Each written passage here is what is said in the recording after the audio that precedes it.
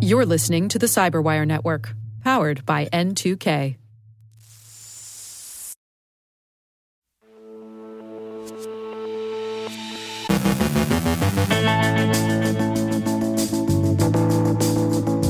CISA warns of threats to industrial control systems.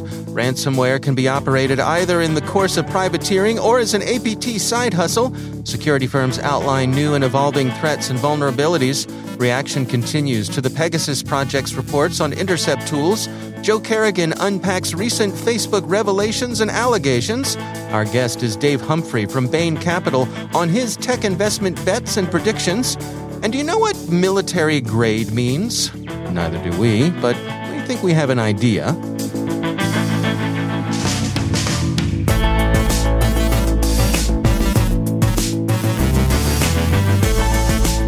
From the Cyberwire studios at Data Tribe, I'm Dave Bittner with your Cyberwire summary for Wednesday, July 21st, 2021.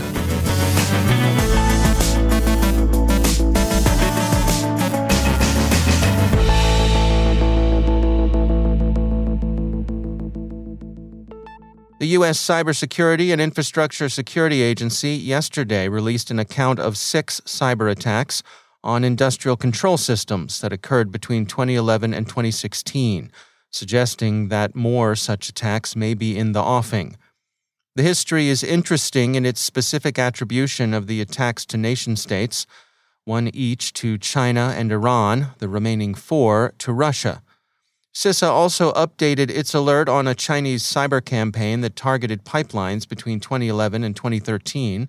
The campaign wasn't confined to a single pipeline or a single operator, and the attackers generally approached their targets by social engineering. CISA wrote, quote, 23 U.S. natural gas pipeline operators targeted from 2011 to 2013 in this spearphishing and intrusion campaign. Of the known targeted entities, 13 were confirmed compromises, 3 were near misses, and 7 had an unknown depth of intrusion. End quote. The goal of the campaign seemed to be reconnaissance and staging. CISA concluded that the U.S. government has attributed this activity to Chinese state-sponsored actors. CISA and the FBI assess that these actors were specifically targeting U.S. pipeline infrastructure for the purpose of holding U.S. pipeline infrastructure at risk. Additionally, CISA and the FBI assess that this activity was ultimately intended to help China develop cyber attack capabilities against U.S. pipelines to physically damage pipelines or disrupt pipeline operations. Theft of intellectual property was not the apparent goal. Again, quoting CISA, CISA and FBI assess that these intrusions were likely intended to gain strategic access to the ICS networks for future operations rather than for intellectual property theft. This assessment was based on the content of the data that was being exfiltrated and the TTPs used to gain that access. One victim organization set up a honeypot that contained decoy documents with content that appeared to be SCADA-related data and sensitive organizational information. According to this organization, the SCADA-related decoy content was exfiltrated within 15 minutes of the time it was made available in the honeypot. Other sensitive decoy information, including financial and business-related information, was ignored. End quote. The warnings this week and the attribution of ICS threats to 3 major hostile states would seem to figure in the U.S. response to more recent incidents, including not only MSS exploitation of vulnerable Microsoft Exchange server instances, but also Russian-tolerated or enabled ransomware attacks. It also coincided with the U.S. Transportation Security Administration's issuance of further security guidelines for pipeline operators. The guidelines were motivated in the first instance by REvil's ransomware attack on Colonial Pipeline, but CISA's revisiting of China's earlier campaign is more than coincidence. Russian toleration of ransomware gangs operating from its territory against targets in other countries was a sticking point in the Russo-American summit and follow-on conversations. The relationship between gangs and the Kremlin has been described as analogous to privateering. The gangs are able to romp freely through permissible targets and keep whatever they can steal.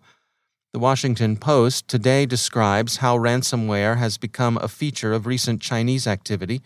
In this case, the Ministry of State Security appears to contract with organizations to carry out operations under MSS direction. The contractors are then permitted some latitude for extortion or theft. This is more of a side hustle than it is privateering. The threat actors aren't roving cyberspace looking for prizes, but they're able to take prizes in the course of operating under state direction. Several reports from security firms this morning describe research into attack vectors and malicious techniques. Intezer describes its detection of a new attack vector hitting Kubernetes clusters through misconfigured Argo workflows instances. Again, it's the configuration. Zscaler looks at Joker malware and outlines some of the techniques its operators have used to insinuate their code into apps that make it into the Google Play Store, and from there infect victims who install the malicious apps. The techniques include URL shorteners, string obfuscation key changes, and abusing the notification process. Joker steals sensitive information from infected devices and typically enrolls users in expensive and unwanted services. Reversing Labs describes how an NPM package can be used to introduce vulnerabilities into software supply chains. They've found one NPM package that's being used to steal credentials stolen in Chrome browsers. Bitdefender has seen a spike in the wild of a new malware strain, Mosaic Loader, a downloader that can deliver a range of payloads to victims. Mosaic Loader propagates by advertising and representing itself as cracked software. Its victims are typically would-be users of pirated software. This should give everyone an incentive to resist the temptation to download stuff they shouldn't download. It's unlikely it will amount to a virtual free lunch. Investigation into the Pegasus intercept tool continues, with the Guardian's account of alleged corrupt abuse of surveillance tools.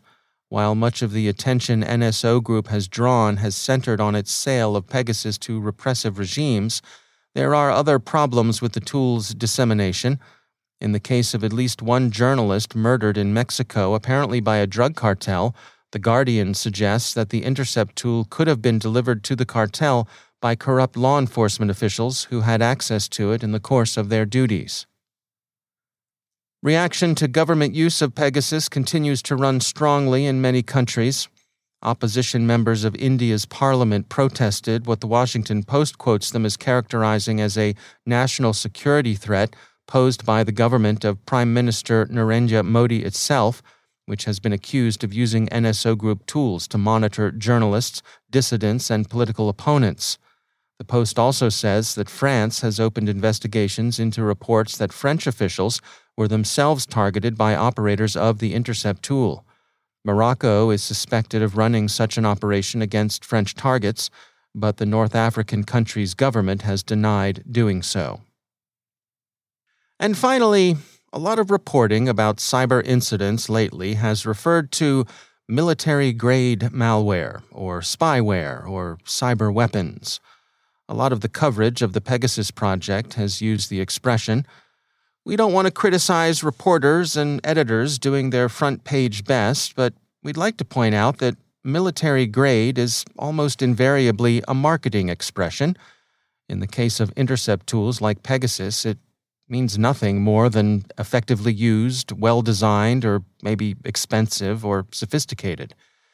But military grade carries a lot of scare value and also a gloss of official-sounding gravitas. But really, there's no such thing as military grade, although we've heard it applied to the sheet metal used in pickup truck beds as well as malware. There is, in the U.S. at any rate, and other countries have their equivalents, mil-spec, which means roughly produced in accordance with the requirements specified in a contract. So, our military desk pleads, let's resolve to hold off on calling anything military grade.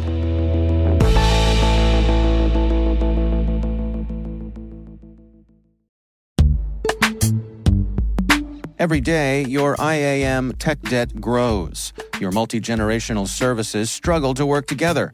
Building an identity fabric can fix this. It makes all your identity tooling stronger and allows you to connect any app to any service you want to use, with zero coding, zero maintenance, and zero app downtime. Strata's identity orchestration platform separates the identity logic from your applications, so you can optimize existing IAM tools and manage them in a single control plane. Now, every vendor, standard, and architecture work together. In short, building your identity fabric means you can secure your non-standard apps, keep your complex access policies, retire outdated IDPs, and modernize in record time. So build your fabric with Strata Identity and get rid of tech debt for good. Visit strata.io/cyberwire, share your identity priorities, and receive a pair of AirPods Pro. Offer valid for organizations over 5,000 employees. Connect today at strata.io/cyberwire.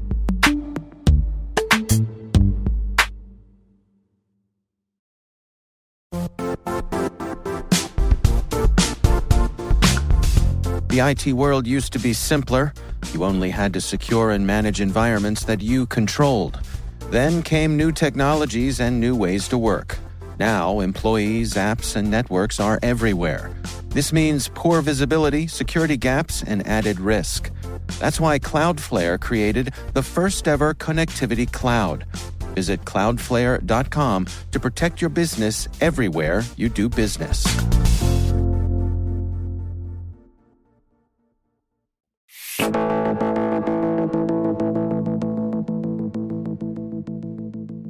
My guest today is Dave Humphrey, co-head of Bain Capital's North American private equity business, where he's responsible for $10 billion in technology portfolio investments.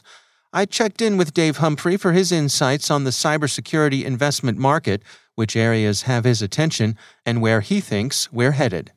Well, I think it's a fascinating time to be investing in technology and to be investing in cybersecurity broadly. And I think information and identities that are flowing through all of those cloud and on-premises applications. And so we're seeing a lot of growth in just the security markets generally, as there's a lot of growth in the technology markets. But we're also seeing a lot of innovation as new ways of using technology and new methods of deployment or growing methods of deployment are leading to new attack vectors and also therefore leading to new methods of defense. So we think it's an exciting time to be investing in technology writ large, and certainly an exciting time to be investing in the security sector. I think if you were to rewind several years ago, there were lots of cybersecurity themes around fortifying the perimeter and defense in depth, trying to keep bad actors out of networks or out of corporate technology. I think now there's a broad acknowledgement that security cannot just be about keeping bad actors out of corporate environments, but rather presuming that they are indeed in and using things like artificial intelligence and machine learning to evaluate and detect and respond to those actors that may already be inside corporate environments and to protect the identity and data and information that's flowing in and out of corporate networks. What sort of advice do you have for the companies that are out there who are on the rise? Those startups who are hoping to attract the attention of organizations like your own. What sort of advice would you have for them? So the advice that I would have really for any company, whether a startup or an established business, is to focus on what they do best and to distance their offering relative to their competitors and to do so in a way that creates a lot of value for their customers. We gravitate to businesses that solve a really important problem and that create real competitive advantage in doing so because they can continue to innovate and grow and scale on the basis of that premise. Our recent investment in ExtraHop, or our pending investment, I should say, in ExtraHop, I think is one example of that in the security sector. Our investment in Nutanix last year is another in the infrastructure markets. But we really would encourage businesses to focus on what they do best and to keep innovating. Is your outlook optimistic? Are you looking forward to the next few years here? I'm a perpetual optimist, and so our outlook is indeed optimistic. I think that we see a lot of innovation going on. I mean, it's pretty remarkable if you step back. The smartphone as we know it today, the iPhone still only came out 14 years ago. The iPad, I think 11. Mm-hmm. Cloud infrastructure on the basis of which we know it really only became a scale piece of enterprise infrastructures within still probably the last 5, 6, 7 years, and still has a long way to go. All of that innovation and change is creating yet further innovation and growth and opportunity, and allowing businesses to come up with new ways of doing things and things that we can't even imagine as we sit here today. So as investors, I think that's an exciting thing. We're looking for businesses that have created some real advantage in doing that and supporting those businesses through that journey. That's Dave Humphrey from Bain Capital.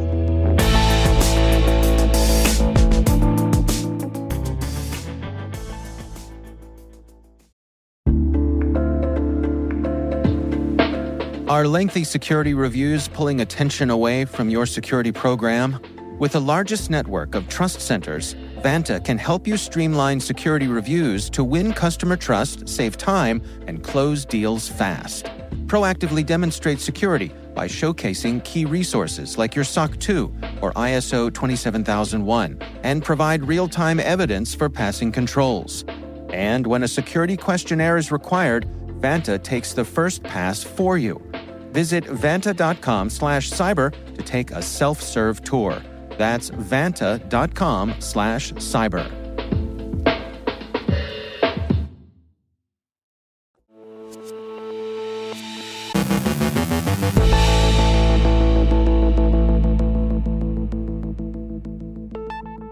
And joining me once again is Joe Kerrigan. He's from the Johns Hopkins University Information Security Institute and also my co-host over on the Hacking Humans podcast. Hello, Joe. Hi, Dave.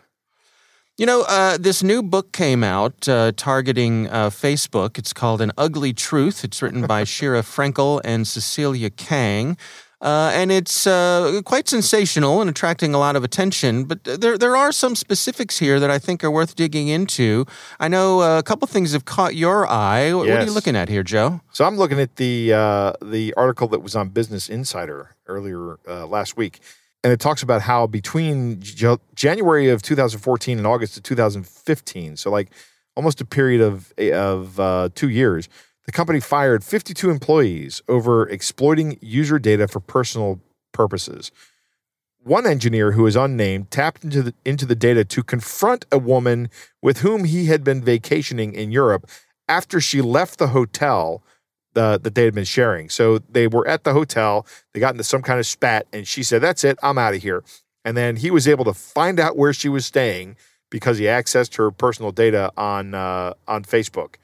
And found out her location and was able to physically walk up to her.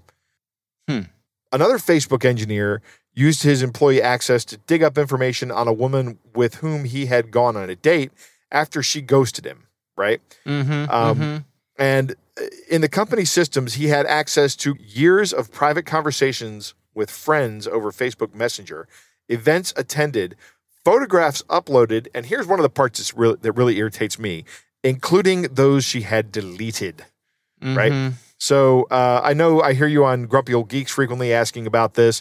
What does deleted mean on Facebook? It doesn't mean anything. It just means we're not showing it to you anymore. Right. Deleted for thee, but not for me. Right. Posts that she had commented or clicked on, which is another interesting thing. Facebook tracks just about everything you do with that mouse. They have scripts in the background that send everything back. So even clicking on a post, they know that you clicked on it. We've actually seen information that if you start responding to something and then you decide, nah, I'm not going to respond, I'm not getting involved in this, they still have what you started typing. They still have that in their records. And it's actually something that's fairly simple to do with JavaScript on the back end. It just sends it up to the server. And he was able to access all this information based on the Facebook app she had installed on her phone. Right, and real-time location data. And he was able to see, he was able to see her real-time location. So he was able to really, really stalk this woman, which is unconscionable. The book says that Facebook employees were granted this kind of data in order to, quote, cut the red tape that would slow down the engineers. But there was nothing but just honest behavior keeping the employees from accessing things they shouldn't be, from abusing their access. And that is probably good for 98% of the people. But Facebook had at the time 16,000 employees with access to this user data. So, do the math on that. It's a lot of bad actors who can just access the information. Now, Facebook says every time we found somebody accessing the information, we promptly fired them whenever they accessed it inappropriately. But how many times did they not catch people inappropriately accessing the information? I'd like to know that.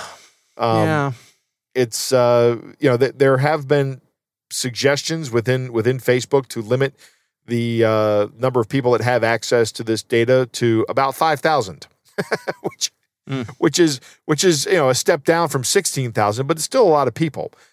This is why I really don't trust Facebook's, Dave. I really don't. I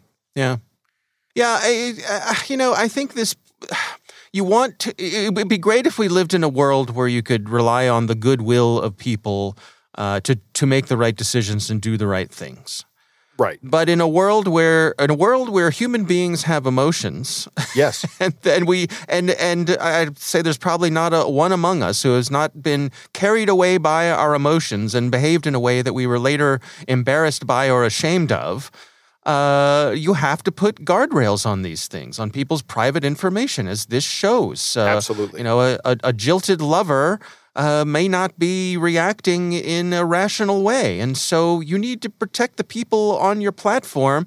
And to me, this speaks to a culture, certainly back when this was a problem. I mean, this may be a fixed problem by now. Right. But as this book points out, back in 2015, that was not the case. Facebook was prioritizing, what is the move fast, break things. They were prioritizing their engineers' ability to do the work that they wanted to do over their users' privacy. Right. And if you're a Facebook user, I think you need to take that into consideration, how much you engage with that network, and particularly when you see things like your deleted photos aren't actually deleted. To me, that's a real violation of trust. Right. I would agree. I mean, that would be something that would be simple to implement, right? If I go ahead and I say I want to delete this photo, I think we both understand, Facebook, that I'm wanting to delete this photo, and it's pretty clear I expect you to also delete the photo, right? Right. I don't expect you to keep it on your hard drive forever and keep it associated with me. I don't expect you to set some flag in the database to deleted. I actually want that photo deleted from your system. Joe, you clearly have not read the EULA from start to finish. Where No, of course not, Dave. Who does read the EULA from start to finish? Right, exactly. All right. Well, as we said at the outset, I mean, this book is attracting a lot of attention and certainly a bit sensational in the way it presents things. But I think at the core, there are some really interesting issues here worthy of discussion. So I agree. Glad we had the opportunity to discuss it here. Joe Kerrigan, thanks for joining us. It's my pleasure.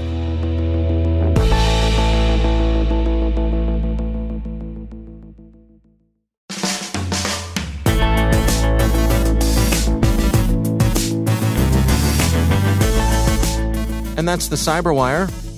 For links to all of today's stories, check out our daily briefing at thecyberwire.com. The Cyberwire podcast is proudly produced in Maryland out of the startup studios of Data Tribe, where they're co-building the next generation of cybersecurity teams and technologies. Our amazing Cyberwire team is Elliot Peltzman, Puru Prakash, Justin Saby, Tim Nodar, Joe Kerrigan, Carol Terrio, Ben Yellen, Nick Valecki, the military-grade Gina Johnson, Bennett Moe, Chris Russell, John Petrick, military-grade editor, Jennifer Iben, military-grade CSO, Rick Howard, Peter Kilpie, and I'm Dave Bittner, decidedly not military-grade. Thanks for listening. We'll see you back here tomorrow.